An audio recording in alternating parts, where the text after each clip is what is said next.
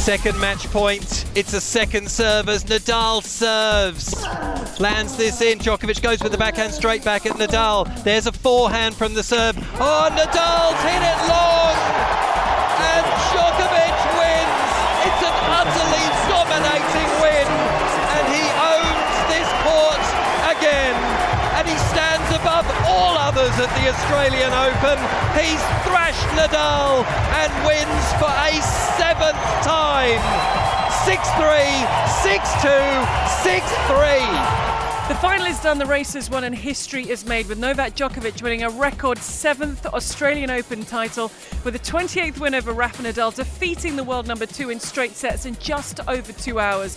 What a couple of weeks it's been for the world number 1, and on its way reaction to the first Grand Slam of the year. You're listening to ATP Tennis Radio Podcast. And thanks must go to Steve Pearce, courtesy of AO Radio, for that match point. Novak Djokovic winning his 7th Australian Open title.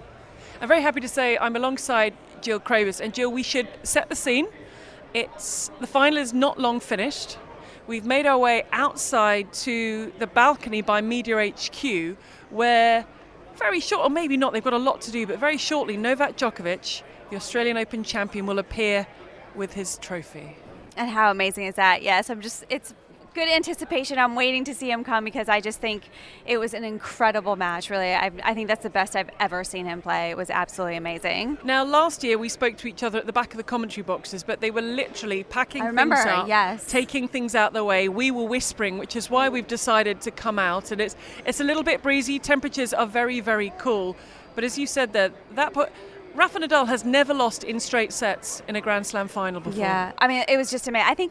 I do think Rafa got off to a little bit of a slow start, but I think that's the way Novak just came out. I mean, I've never seen him step up in the beginning of a match and hit the way he was hitting in that match today, Novak, with the way he was striking the ball. He was hitting with such pace, taking Rafa's ball so early. I mean, he was out there to make a statement from the beginning, and he did. And I feel like it just took Rafa a little bit too long to adjust to that, and I think it kind of surprised him in the beginning. But Novak played incredible. I think a few of us are quite shell-shocked. Yeah, I know that's the sense. Like, I think you saw everyone's face. Like sometimes the camera would pan in the crowd and see some of the faces, and I think when it got to Rafa's box, that's what it looked like. It looked like everyone was kind of in shock. I think we were settling in for a repeat of the 2012 final. Yeah. We were waiting for 6 hours? We got 2 hours and 4 minutes. I know. Jill. I still can't believe it. It's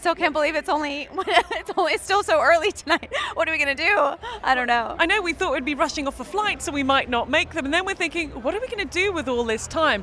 Just to say again that where we are is the balcony across from Media HQ. There are people running everywhere, Jill. There are camera crews, there are journalists, there are people waiting with phones. They want to get a glimpse of Novak Djokovic because it was in many ways a frightening performance for the rest of the players out there. Yeah, it was. And I think what I like too is that they showed him walking off the court, and then I like the fact that like a lot of fans can go watch in Margaret Court Arena if they just have a grounds pass, and I didn't realize that the player goes in after they win. They go into Margaret Court Arena too and kind of make the rounds and go to the DJ. I think that's a really nice touch. I think that's really cool.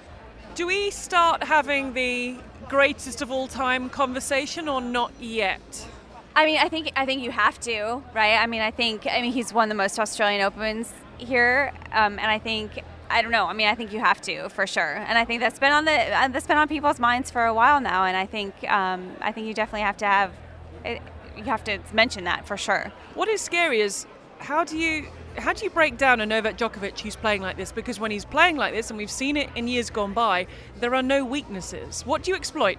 That's a great question. I mean, I would have thought, before the match, okay, like for Rafa and Nadal, I felt like he had been getting into the net a little bit more often in his matches, and I thought he was doing that exceptionally well. And I originally thought that would have been a really good play against Novak, but he didn't really get the opportunity to get in today at all because Novak was hitting with such great depth. But I think, I don't know. I think that's I have no idea. You have to ask other coaches, I think. With the way he played today, I mean, you couldn't see any weakness today with the way he played today. The word I keep coming back to is frightening. It is frightening. And it was flawless. It was flawless. It was frightening. It was devastating. I want to say at this point that tournament highlights, if you missed any bits and pieces, we're just focusing on the final for now, can be heard in the Day 14 AO show. That's the official podcast of the Australian Open. But what a marker he has laid down. Even discussions happening a couple of minutes after that win saying, well, maybe he gets Roland Garros. Maybe Rafa Nadal doesn't get Roland Garros, which he's aiming for his 12th title. In the ATP Tennis Radio predictions, who did you go for this title? Nadal. You went for Nadal. I went for Nadal at the French as well. Who did you go for at Wimbledon? Federer. Who did you go for at US Open? Zverev. Oh, wow. Okay. So okay. I went for Djokovic at all 4. Okay. But I still think, look, Roland Garros is a long way. I want to bring it. It's difficult almost this performance to analyse because it was so perfect. It was perfect. Maybe we spend a couple of seconds on Rafa Nadal. He looked shell-shocked at times. And you mentioned there was a slightly slow start. Was there anything else you picked up from his game that maybe could have explained this straight set scoreline? I think his ball was landing extremely short, and I think that was something I noticed right away in the first set and a half to 2 sets was Nadal's ball was so short, and I think it just gave the opportunity of Djokovic to step up and just take control of a lot of the points. So that was, and he wasn't getting a huge first serve percentage, and I also feel like I can't remember when it was in the match, but they came up with a stat with the unforced errors where Nadal had like 17 and Djokovic had 4, and Nadal is usually the one that has 4. And so that took me really by surprise. So, I mean, I think Djokovic was flawless. He was relentless, but I do feel like Nadal had a really off day. Not really off, but he had an off day. Straight sets win for Novak Djokovic. Another match that was played today, I believe you were keeping an eye on this on the men's doubles final. Yeah, I saw the whole doubles final. It was a great final. I thought Herbert and Mahut played exceptionally well. Continent and Piers, I felt like they've been playing together for a while, whereas also Herbert and Mahut had been playing together for a while, but I just felt like they just looked like they had been playing together longer. They just looked like the stronger team. They communicated really well. I thought there were some points that were just absolutely exceptional from both teams, and every one of those exceptional points went in the favor of Herbert and Mahut. They were just so solid in those mentally tough points, and that's what got them through the match, I think. And that was the missing Grand Slam for the French pair. I know. Pair. Now they've got all 4. That's amazing. I think what we should do, because around us I can see more and more photographers, more and more people with phones, this wind's picking up a little bit, trains are arriving, they might even start dismantling this balcony Probably. at some point. It happens fast. The things that happen. So I think if it's all right with you, because there is still so much to talk about, that we should just maybe go inside and find somewhere a little bit quieter. Perfect. Let's do it, Gigi.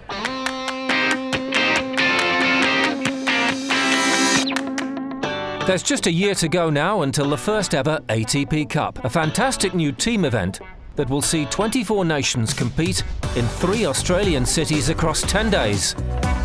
Everyone on the tour wanted more of this type of stuff. They wanted to be with their teammates. There's nothing better than playing for your country, going out there and playing against the other best players in the world. We're going to start off the ATP World Tour calendar with this massive event. And we're talking, 70 to 90 players, the top world's best are going to play here for 750 ranking points. It's an extremely exciting time for us to have these guys to play alongside in an event like this. Is a pretty special opportunity, and I think we'll hopefully all be able to thrive in that kind of a situation. The ties are going to be 3 matches, and the deciding, pivotal rubber will be the doubles. So it's always an important match. Doubles always had, amazing atmospheres, crowd interaction. Everyone is excited playing for our countries. Another event to start the year here in Australia, playing for the countries, and I'm really excited to be here next year. It's a magnificent opportunity for the players, because not only are they going to get to go again in all these great cities we have in Australia, they're going to be competing for a lot of prize money, $22 million, and then be able to come then down to Melbourne and finish up with the Grand Slam, the Australian Open. The players asked for this event, and they wanted an ATP-owned event to start the season off, which we delivered.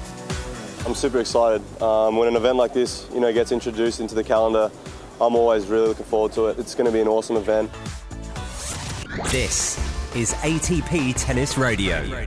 We're in the Tennis HQ, which is where the media are housed, and you've already noticed that some books and cushions that have been here have been taken, and you yourself are eyeing up at the end of this podcast a couple of cushions to take. I do. I really want these pillows. I think they're so cool. They're like little Melbourne pillows. They're good souvenirs. But I think they'll look really weird in my house because they're very appropriate, obviously, for this atmosphere. But anyway, I like them. So I was going to ask about them. Yeah, I was going to say, being Jill Craybas, she's not just going to put them in her oversized handbag. No. She is going to find someone.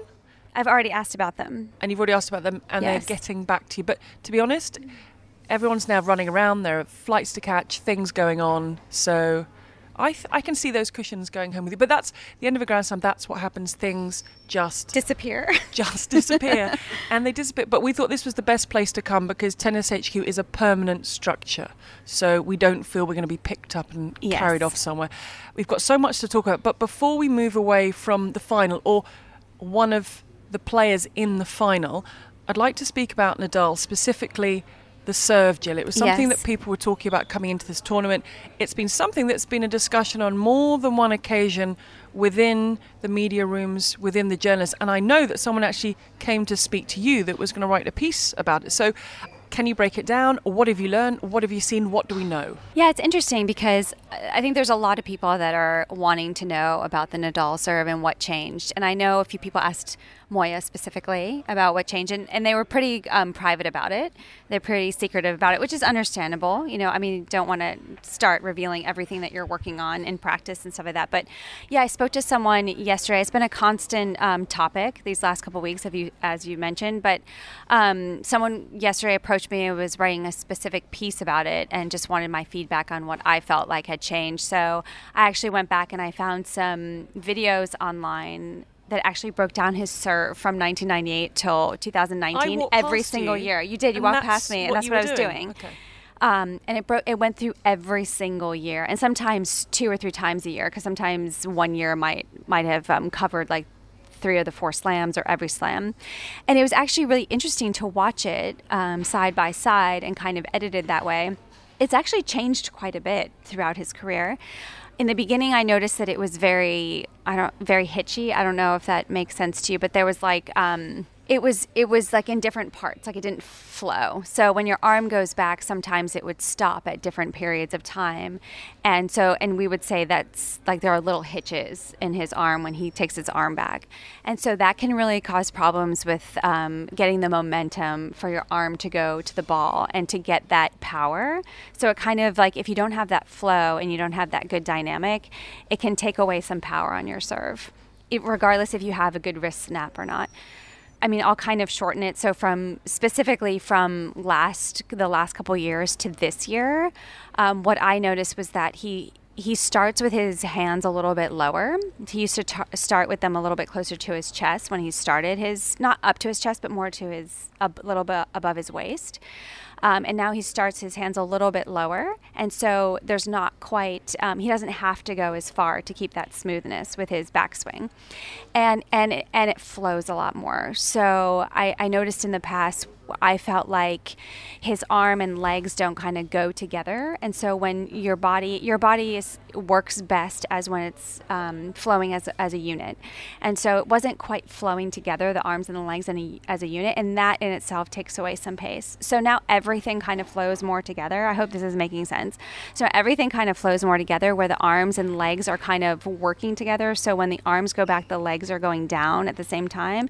And so that flow and that rhythm will allow you to get more pace and more wrist snap, and everything will flow better as a unit, as a whole, as your whole body. Another word that might be good to describe it was like his motion was really abrupt. So it kind of happened fast, and now it's more like together. It goes slow, and then it's more together, which is much better. Now, we've got an awful lot to get through. Now, I'll mention a handful of names, but if there's someone I haven't mentioned that you want to talk about, and I'll get highlights at the end, then just feel free to sort of jump in and shout out the name. But we'll start, it won't always be like this, but let's start in order in terms of let's look at the other semi-finalists, and let's start with Stefanos Tsitsipas. Now, we know you are the established leader of the Tsitsipas fan club. I appreciate that, Gigi. There have been lots of other people. Most recently, we were with Mark Woodford. Yes. And he said, I'm a big fan. And you were like, whoa.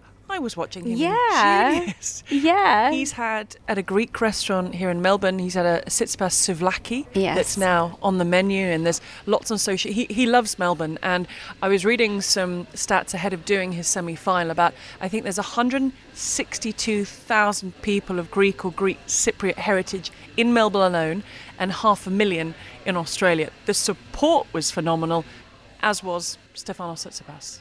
Yeah, well, the people I stay with, who I've stayed with now for 20 years here in Melbourne, they told me that it's the second largest Greek community outside of Athens, which is incredible. So, and you can hear them when they're here, or you could hear them when they were here watching Tsitsipas. But yeah, I mean, what an incredible tournament! And one of his goals this year was to get the semifinals of a Grand Slam. So he's going to have to kind of look at that list again and maybe redo his goals. But just an absolutely incredible tournament. I think the fact that he beat Federer at a Grand Slam is just an incredible feat by itself. And I think he can take a lot away from this tournament. I know he's probably disappointed with the way he performed against Nadal, but I think that's probably one of the toughest matchups for his game style, I would say. And but he's going to be really happy with the way he performed here. I mean, he just played some really good matches, and I think he fought really hard. And to have this performance at such a young age in a Grand Slam is a huge feat.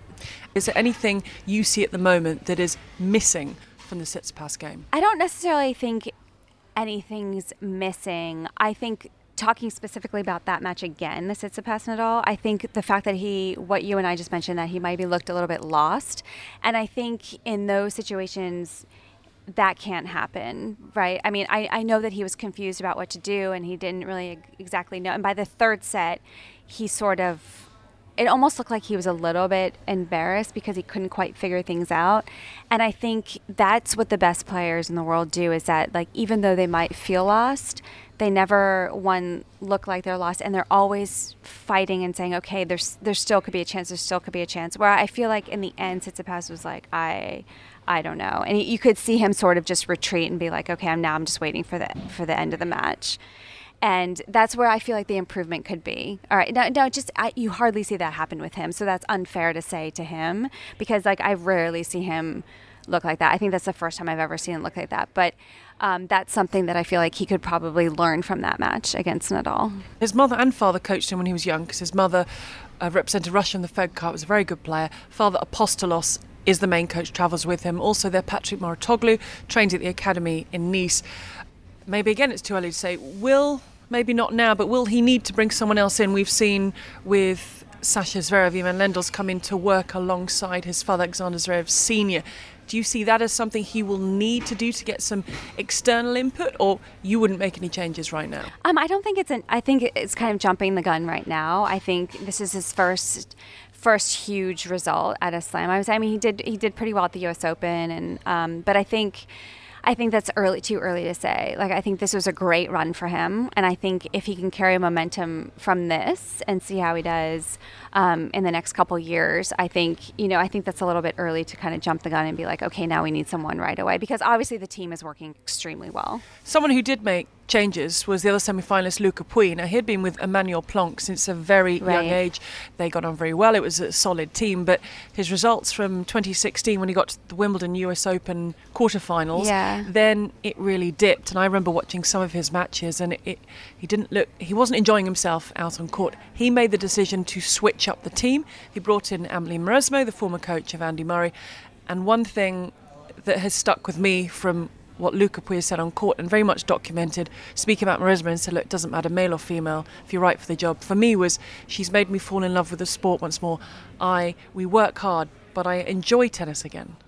Yeah, and I mean, that just goes to show you how much the off-court means when you're playing on-court, because there were instances in my career as well where it showed on the court if I wasn't enjoying practicing, or if I wasn't enjoying the whole process of fighting and working hard, and then, getting out there and competing to the best of your ability. And sometimes it's really hard because, I mean, it's not like you wake up every day and you feel 100% amazing. It's, it's waking up, and even if you're feeling just 50% okay, you love it so much that you actually are able to figure it out and fight it out. But obviously it was a great coaching change. I think, I was talking with someone yesterday who was saying, he hired Mauresmo and it didn't really happen at the previous tournaments leading up to the Australian Open. And I'm like, and sometimes it doesn't happen right away. I mean, I actually think here at the Australian Open that's pretty amazing that it was the semifinals for such a new partnership with Mauresmo, and that doesn't mean that it can't happen fast. That just means when you bring in a new coach or you bring in a new support team, there's going to be new information. There's going to be new stuff that you have to work on that you might necessarily be that you might not necessarily be comfortable with. So there's going to be changes that maybe not feel great in the beginning, but you have to be willing to take the risk and take the chance. And I think that's an incredible job that not only Pui hired Mauresmo for women coaches in general, because I think that's great, but the fact that he trusted her and basically delved in and said, okay, I'm doing this, let's do it. And he listened to her, and he got to the point where okay, he was able to handle pressure moments better. He used to get a little bit nervous in a lot of tight situations. He not only handled those moments better, he basically got to the semifinals here where he had never won a match before here in Melbourne. And that, was in the back of his head too. He's like, okay, tournaments stick in your head, I just don't perform well here, and you end up accepting it. But no, he let that go. So there were so many great things for him at this tournament. And I know he didn't perform as well as he would have liked against Djokovic, but he's going to take so much away from this. I'm really happy for him because he's such a nice guy, and we know how talented he is. And so I'm hoping that he just continues this momentum. 2 great wins against Coric and Raonic for him. Yeah. As you say, it was always going to be a really tough ask, but hopefully the ranking's gone up. I think it went up to 17 at that time, the live rankings, and he can build on that. Now, I'm just going to sort of throw names out. We're not going in any order, just going to have names at you. And I want to bring in Sasha Zverev in here for a couple of reasons, because he's always found it difficult at the Grand Slams. He finally got to the second week at Roland Garros last year, and everyone kept saying, okay, now it's going to happen. Ivan Lendl came on board. Okay, now it's going to happen. Now it's going to happen. And it hasn't. And again, I think it's the way it doesn't happen at Grand Slams. It's not so tight towards the end. It can almost be a spectacular collapse at times. And some people used to say it was physical issue because he was growing. Now more and more people say it's the mental side of the game. Yeah, I don't think it's physical. I think lasting the 5 hours over the matches. And that's what a lot of people are saying is, can he last the 2 weeks, 3 out of 5 sets? And I know that's been a lot of the talk, but to me, I feel like it's a little bit more mental for him. I think now he's thinking about it a lot more, because I think he thinks, okay, there's a lot of expectations on his shoulders, and he's quote unquote supposed to win a Grand Slam, and he's the one that's maybe one of the favorites to win, and all the eyes are on him. So I think for me, it's more in the back of his head that it's a little bit more mental, that he should have one by now or whatever. But I mean, he still has a lot of time, and this Lendl coaching partnership is relatively new, so he has to give that at least some time. And I know he's mentioned a few times, Zverev, that Lendl is he has a lot more intensity than what he's used to bringing to the practice court. So that's going to take a little bit of an adjustment period as well. But I mean, I think it's no doubt that he's going to get a Grand Slam. It's just, I think he has to get over the hump of thinking, okay, there's all this expectation on him to do it. And maybe the rise of Stefanos Tsitsipas now, and a couple of people have even hinted that they think he may be better than Sasha Zverev. So maybe this is the little nudge that Sasha Zverev needs, because he's no longer the young kid out in front mixing it with the old guard. He's now got Stefanos Tsitsipas nipping at his heels. I think it depends how Zverev takes it. In my opinion, I mean, that's the mentality again. It depends if he takes it as something that inspires him to do better and to no, I'm going to be the one that gets it, or if it's something where again where he adds more of that expectation on his shoulders or not. So it's going to depend how he views it and how he takes it. I think it's going to be fascinating. But I think there's a whole group that's fascinating to me. There's a lot of guys coming up that I think are amazing that could give that push. Not only Tsitsipas, but Shapovalov, Khachanov.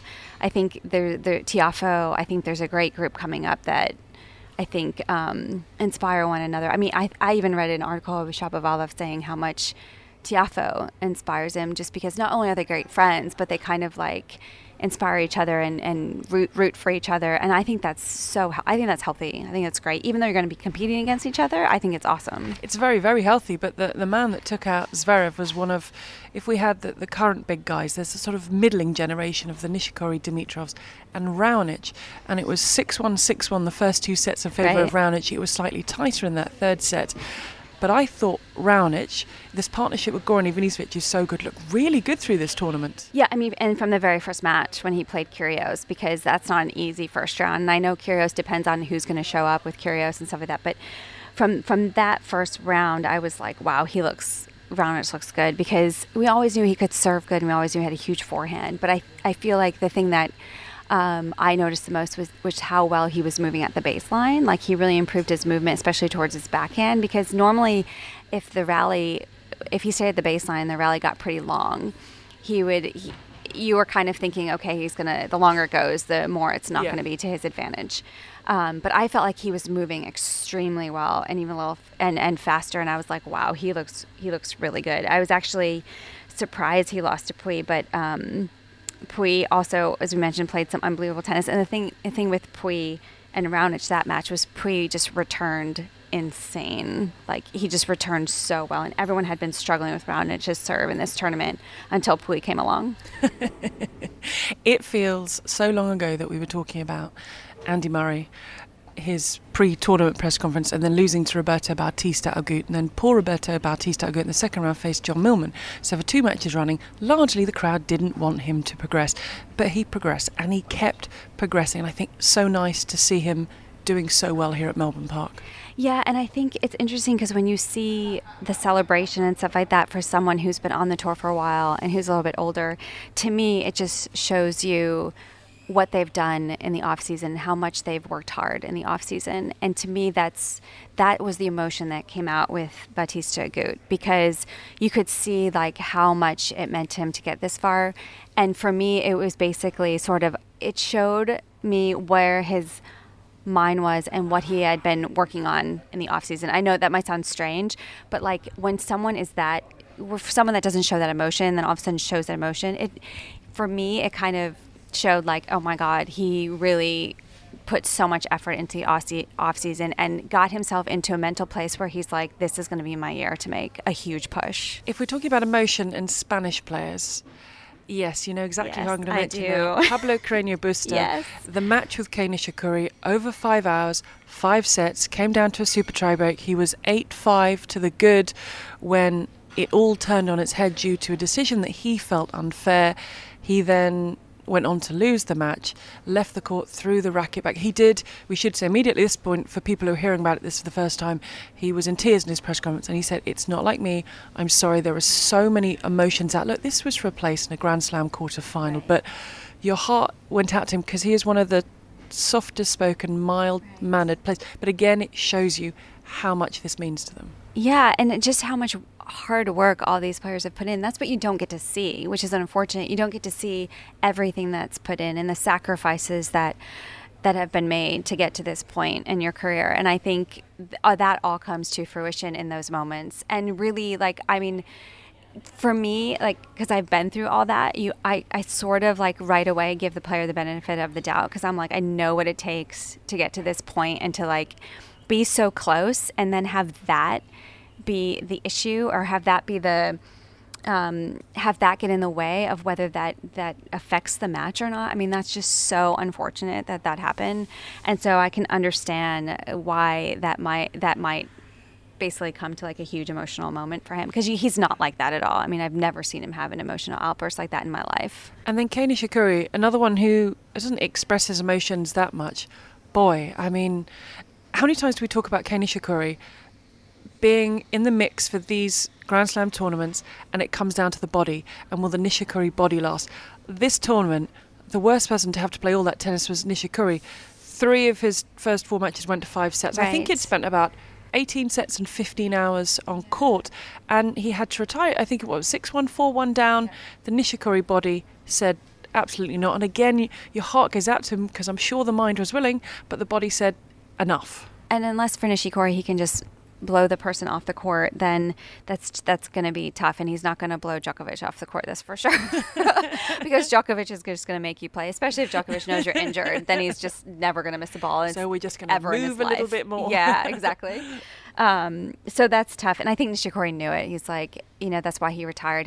He may have tried to stay out there, but I mean, I feel for him because he's dealt with so many injuries throughout his career, and I almost feel like there's a part of him mentally that like it's going to be a struggle to go through 2 weeks in these Grand Slams if he just physically doesn't feel like he can last the whole time. It's another thing I was thinking, talking about physically lasting. Djokovic, Nadal, Federer, I know he lost before that. Murray in the pot, they're used to it. 6-7 matches in a row, that's fine because that's what you do to win a Grand Slam. And so I was looking at some of these players thinking they're just not used to it, playing deep matches, turning it around, recovering, getting back out. Yeah. They will get used to it, of course, when they get more experience. But I felt that was another advantage the more experienced players had. They know how to deal with this tournament and the pressures of this many matches in this space of time. Well, I think not only the pressures, I think just the management of the 2 weeks. And it's tough because you have weird times where sometimes you're finishing at like 3 a.m. or whatever, and then you have to like figure out how to manage the next day, and then it's just a weird day because you're waking up at like 1 p.m, and it's just so strange. You have to weird. So that might be thrown in too because you have no idea when you might finish. So and the temperature's 45 degrees and the outside. Exactly. And so it's about recovering, but it's about also managing the days in between that you have, and so that's also a learning experience. I mean, personally, I had to it took me a while to figure out how to deal with playing night matches because I was like a morning person. I would have loved to play first or second and then be done.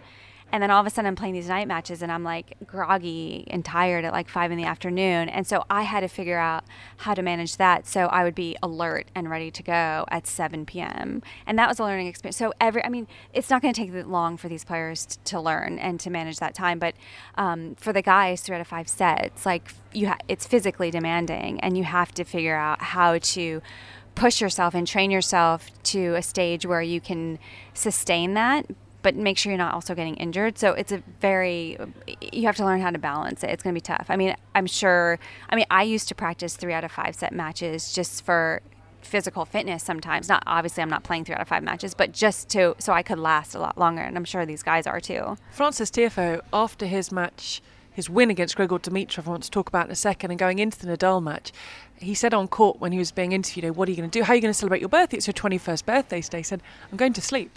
He said, Nadal is going to make me move so much. Yeah. I'm just going to go to sleep.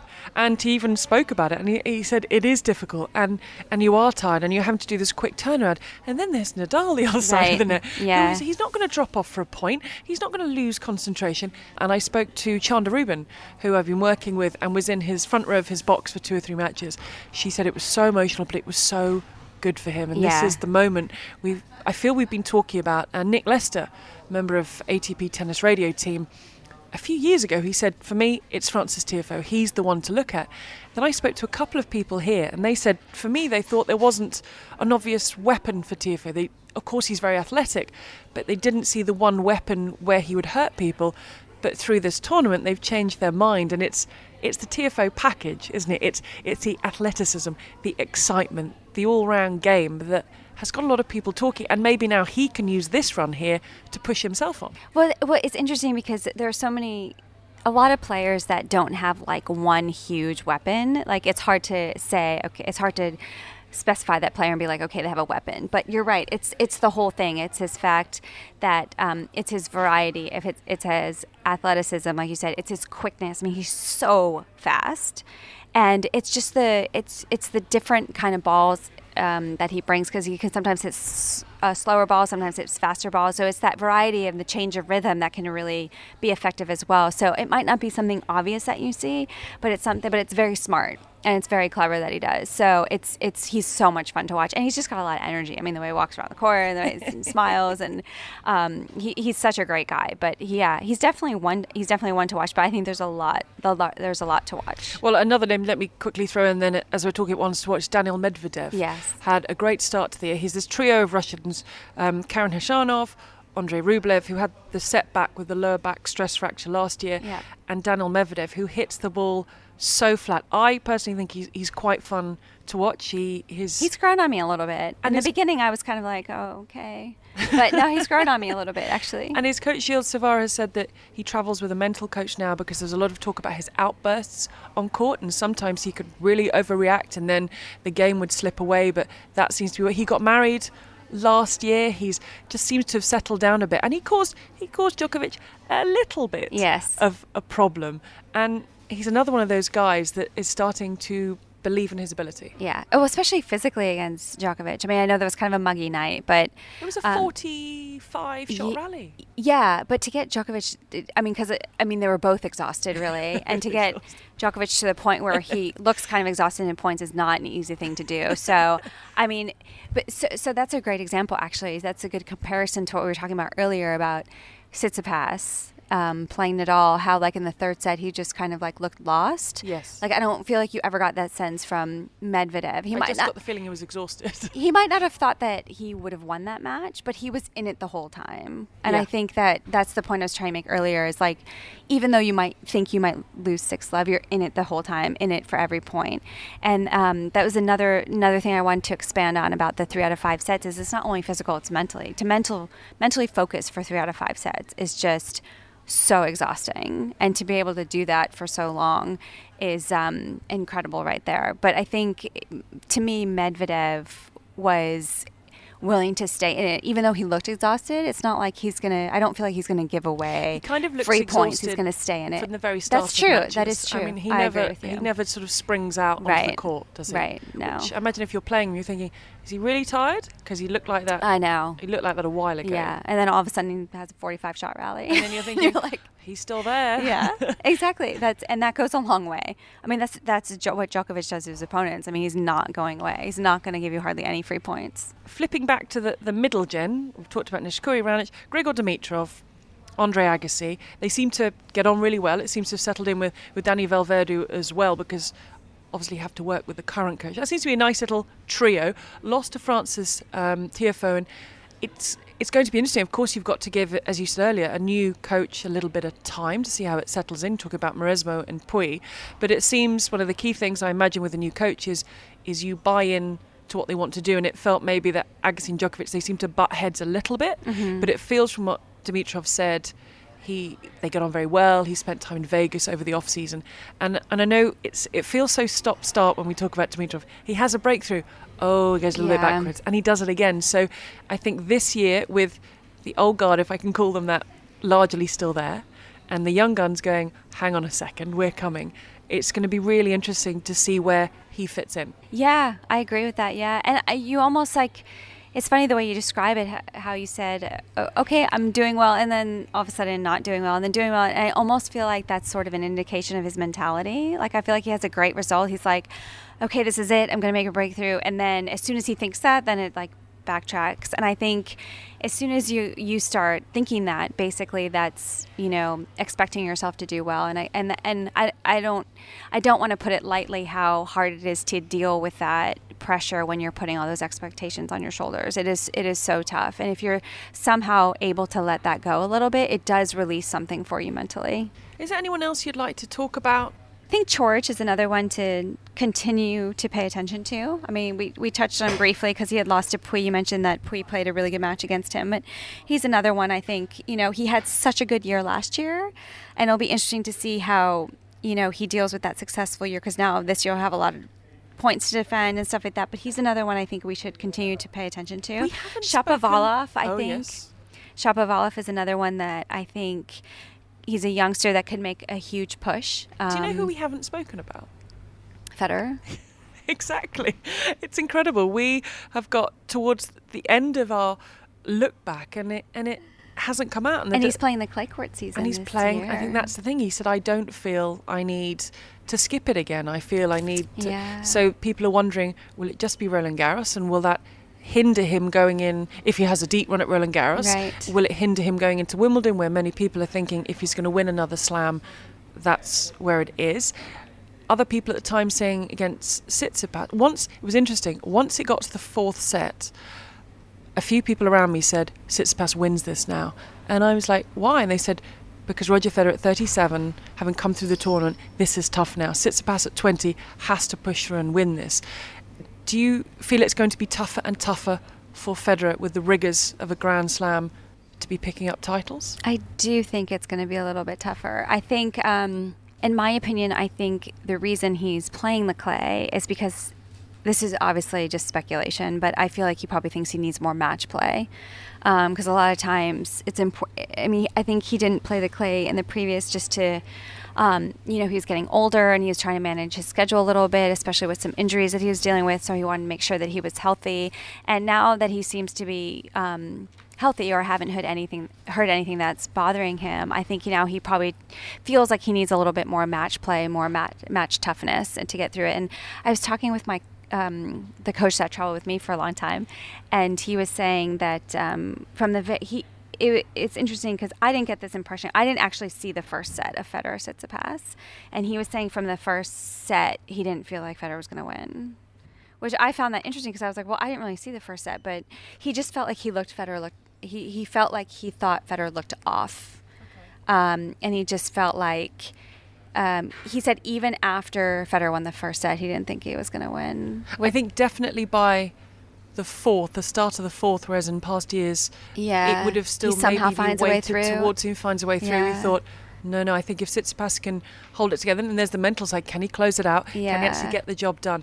If he can stay strong, then he has to do this now. Now they're into the fourth set. I just think, as far as my coach's opinion, he was kind of like, well, his forehand looked off, and he feels like this is because I actually thought it was a really good match from what I saw. I didn't necessarily feel like Federer looked that off. I thought Tsitsipas played really, really great, but he felt like you can tell a little bit when Federer isn't quite moving that well to the forehand side, and he was shaking quite a bit on the forehand side, and so to him that's a little bit of an indication of where he is mentally.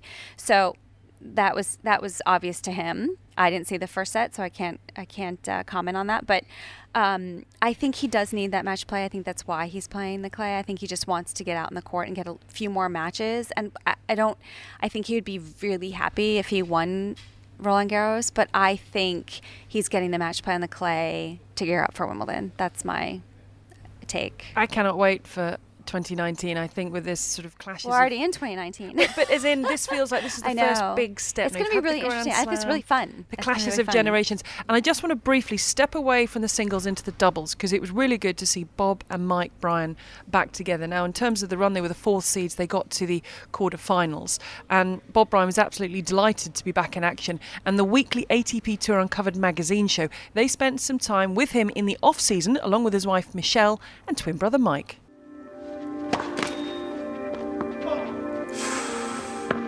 Goodness, just landed on it, and then whenever he pushed off, it was it's that right hip area which for the left-hander you really throw into the court on serve and then snap down quickly on it. This is tough to watch. I felt this pain in my hip in Monte Carlo, and it just built with each match. I didn't even think about it. Went home, I thought I'd just get a cortisone shot, go back to Madrid. Then I started hearing crunching in my hip, and then by the finals, crunching was pretty loud. And I hit a serve and I came down. What I think happened is I chipped the hip socket.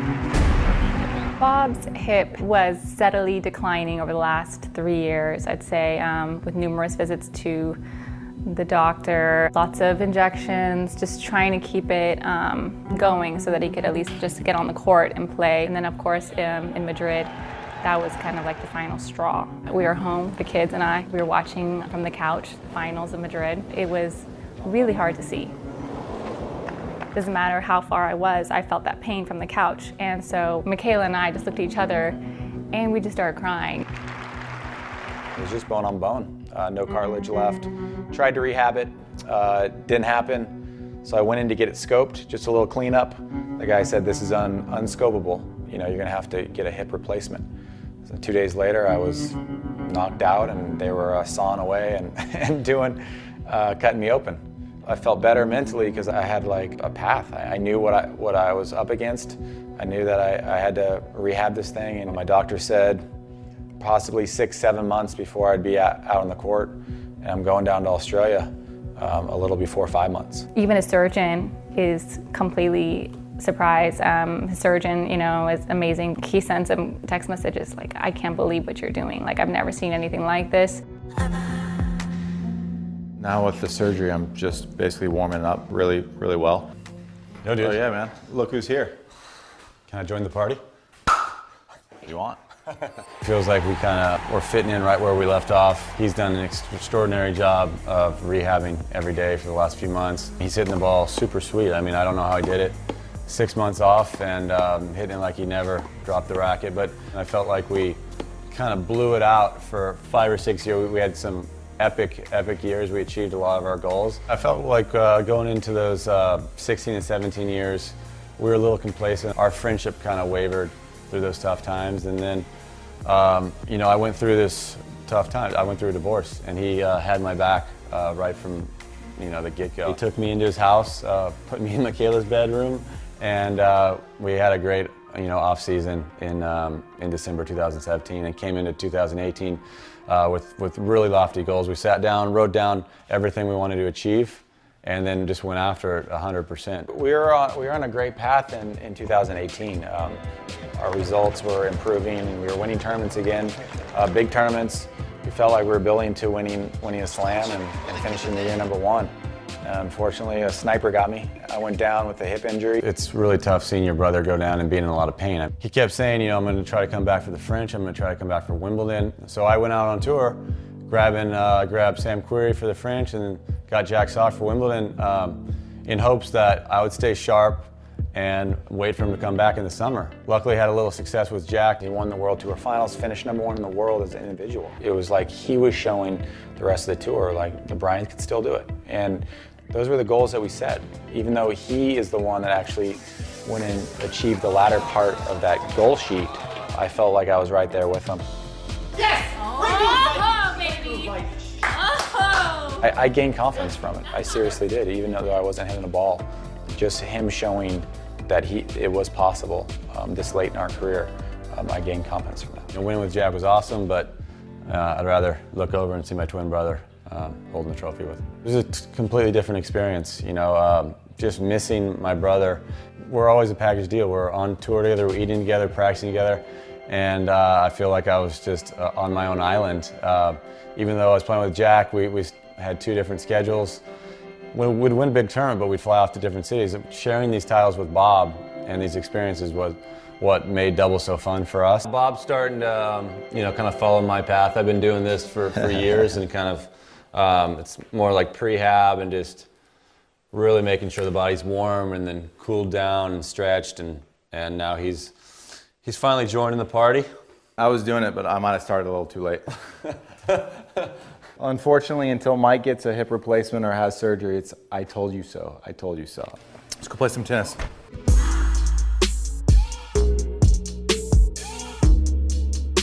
So this is the day job, getting back into it.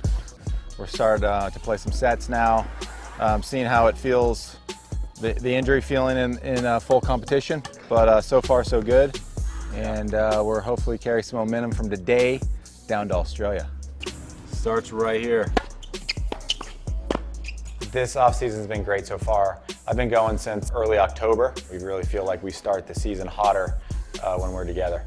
Yeah, it's great. It feels like we kind of, we're fitting in right where we left off. Happy to be joining forces with him in 19. I think he's ready to roll. Okay, so we're gonna go to the gym now. We're a little bit late, but yeah, let's keep it going. Come on. And how did the hip feel the whole way? It just felt a little more stiff than it did the day before. But no pain. No pain. Zero pain. Okay, 4 more. Let's go. 1, 2.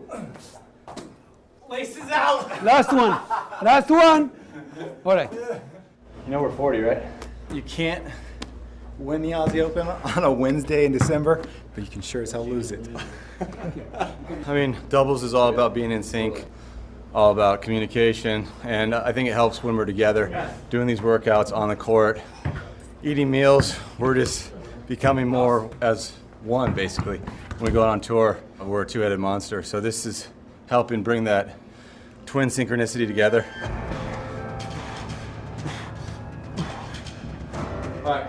Good day. We spend, a lot of time together, and that's what really makes us want to play and keep doing this at 40s, doing it together and sharing these victories. We're still as hungry as ever. We see it as kind of the final chapter, rejoining forces and trying to go out on top. We'd love to try to go out holding a big trophy. I won a couple, but it didn't feel as good as winning it with him, so we want to do it together and have that be our swan song. They're basically showing everyone that it doesn't matter. Age is just a number, and for Bob and for Mike, it's just so much of it is up here. Like, that's really what it is for them. Their mind is incredible. I think I'll come out there with a little extra pep in my step, and there might be a new honeymoon period here for the Bryan Bros. So good that they're back in action together. They're my pick for end of the year number 1. Are they? Yes. Yeah. They are not mine. No. No. I did think about it. I did think it would be. It's just so good that Bob has come back from the hip great. surgery. Yeah. They are playing together. Look, you never have to worry about the connection. They're twins, for heaven's sake. But the fact that and I've listened to a really interesting podcast with Mike saying, of course we have our up and downs, and we went through a rough patch, and could we go on? And we've talked about singles players. Thomas Burdick. We didn't talk about Thomas Burdick, who had the 6 months off with a back problem, and he's come back smiling. He's like, I'm enjoying it, I missed it, I loved it.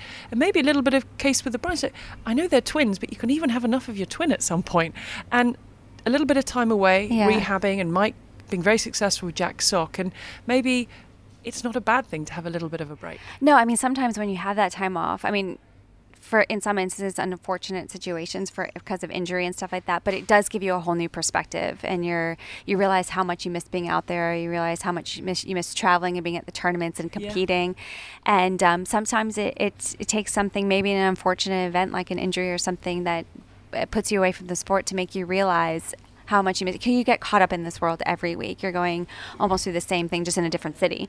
And so sometimes you kind of lose track of why you're out there doing it. And then when you're away, you realize, how much you love it and how much you miss it. Now, our flights, well, they actually leave fairly soon because we are two of the people on early flights. Yes, we're on early flights. Early flight. You have this weird thing. Oh my gosh, I love it. It confuses. I know what you're going to say. Yeah, so you say it because I'm already lost. Well, I leave Monday. Well, my flight's not as early as yours, but I leave tomorrow. Yeah.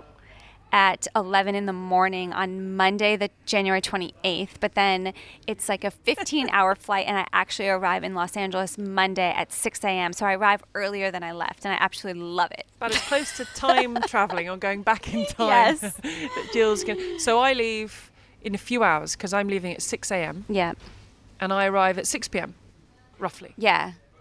Back home. So it's so you don't get to experience what I experience. It's so amazing. You should just come with me to LA one time. I'm not time traveling, but I get back the same day, which feels quite when you're sort of so far away. Kind of weird, yeah. But overall, the 2 weeks had a lot of, because you've been doing AO radio, some BBC and World Feed, and some World Feed, and some ATP podcasts. So it's a nice mix. Yeah, it's great. There's been so many talking points here from Andy Murray's press conference on the Friday before that everyone was like, wow, okay, to everything that unfolded in those first few days, right through to the end. But it's look, it's over. A lot of the things around us have gone, even since when we started talking down here. You've got your cushions.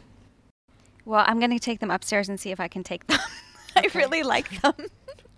And I can tell you, there's in the third floor in the cafe area, there's a room with lots of sofas and chairs, and these cushions are scattered everywhere. Jill actually went around the whole room to find the cushions that didn't have a mark, that were nice, that were just plump enough. So Jill's done her research, and at the start of this podcast, she was actually holding them, like hugging them. They're comfy. But Feel them. They're cushiony. I had to ask you to put them down there because they're not going to go anywhere. We kept an eye on them. So Jill she's got her cushions. Maybe in a future podcast we will report back as to whether you got them back. Yeah. I don't have any room in the house either. And no room in your house for two small cushions. Where do you live? Well, I just sold my house a year ago, and now I'm living with my boyfriend, but now it's a small apartment, so most of my stuff's in storage. So these are probably just going to be added to the storage. They are small. And next stop for you for ATP Tennis Radio is? Indian Wells. Which is going to be on us in no time. Yes. Just about a little bit over a month. We're looking forward to your interviews. I love your interviews. Thank you, Gigi. Nice I enjoy it a lot. I really enjoy it.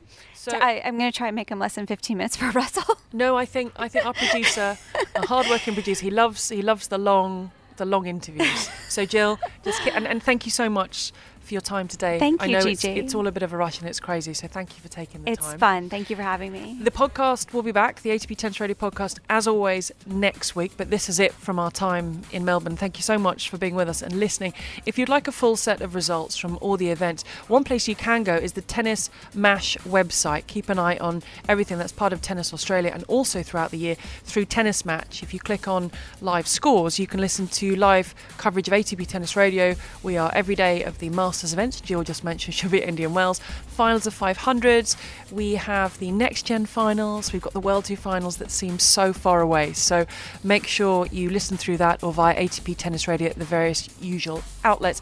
The podcast, if you don't know by now, can also be made available on Spotify or your usual podcast places. And if you'd like to leave us a review, that's absolutely fantastic. But thank you very much for listening. Until next time, it's goodbye from Melbourne.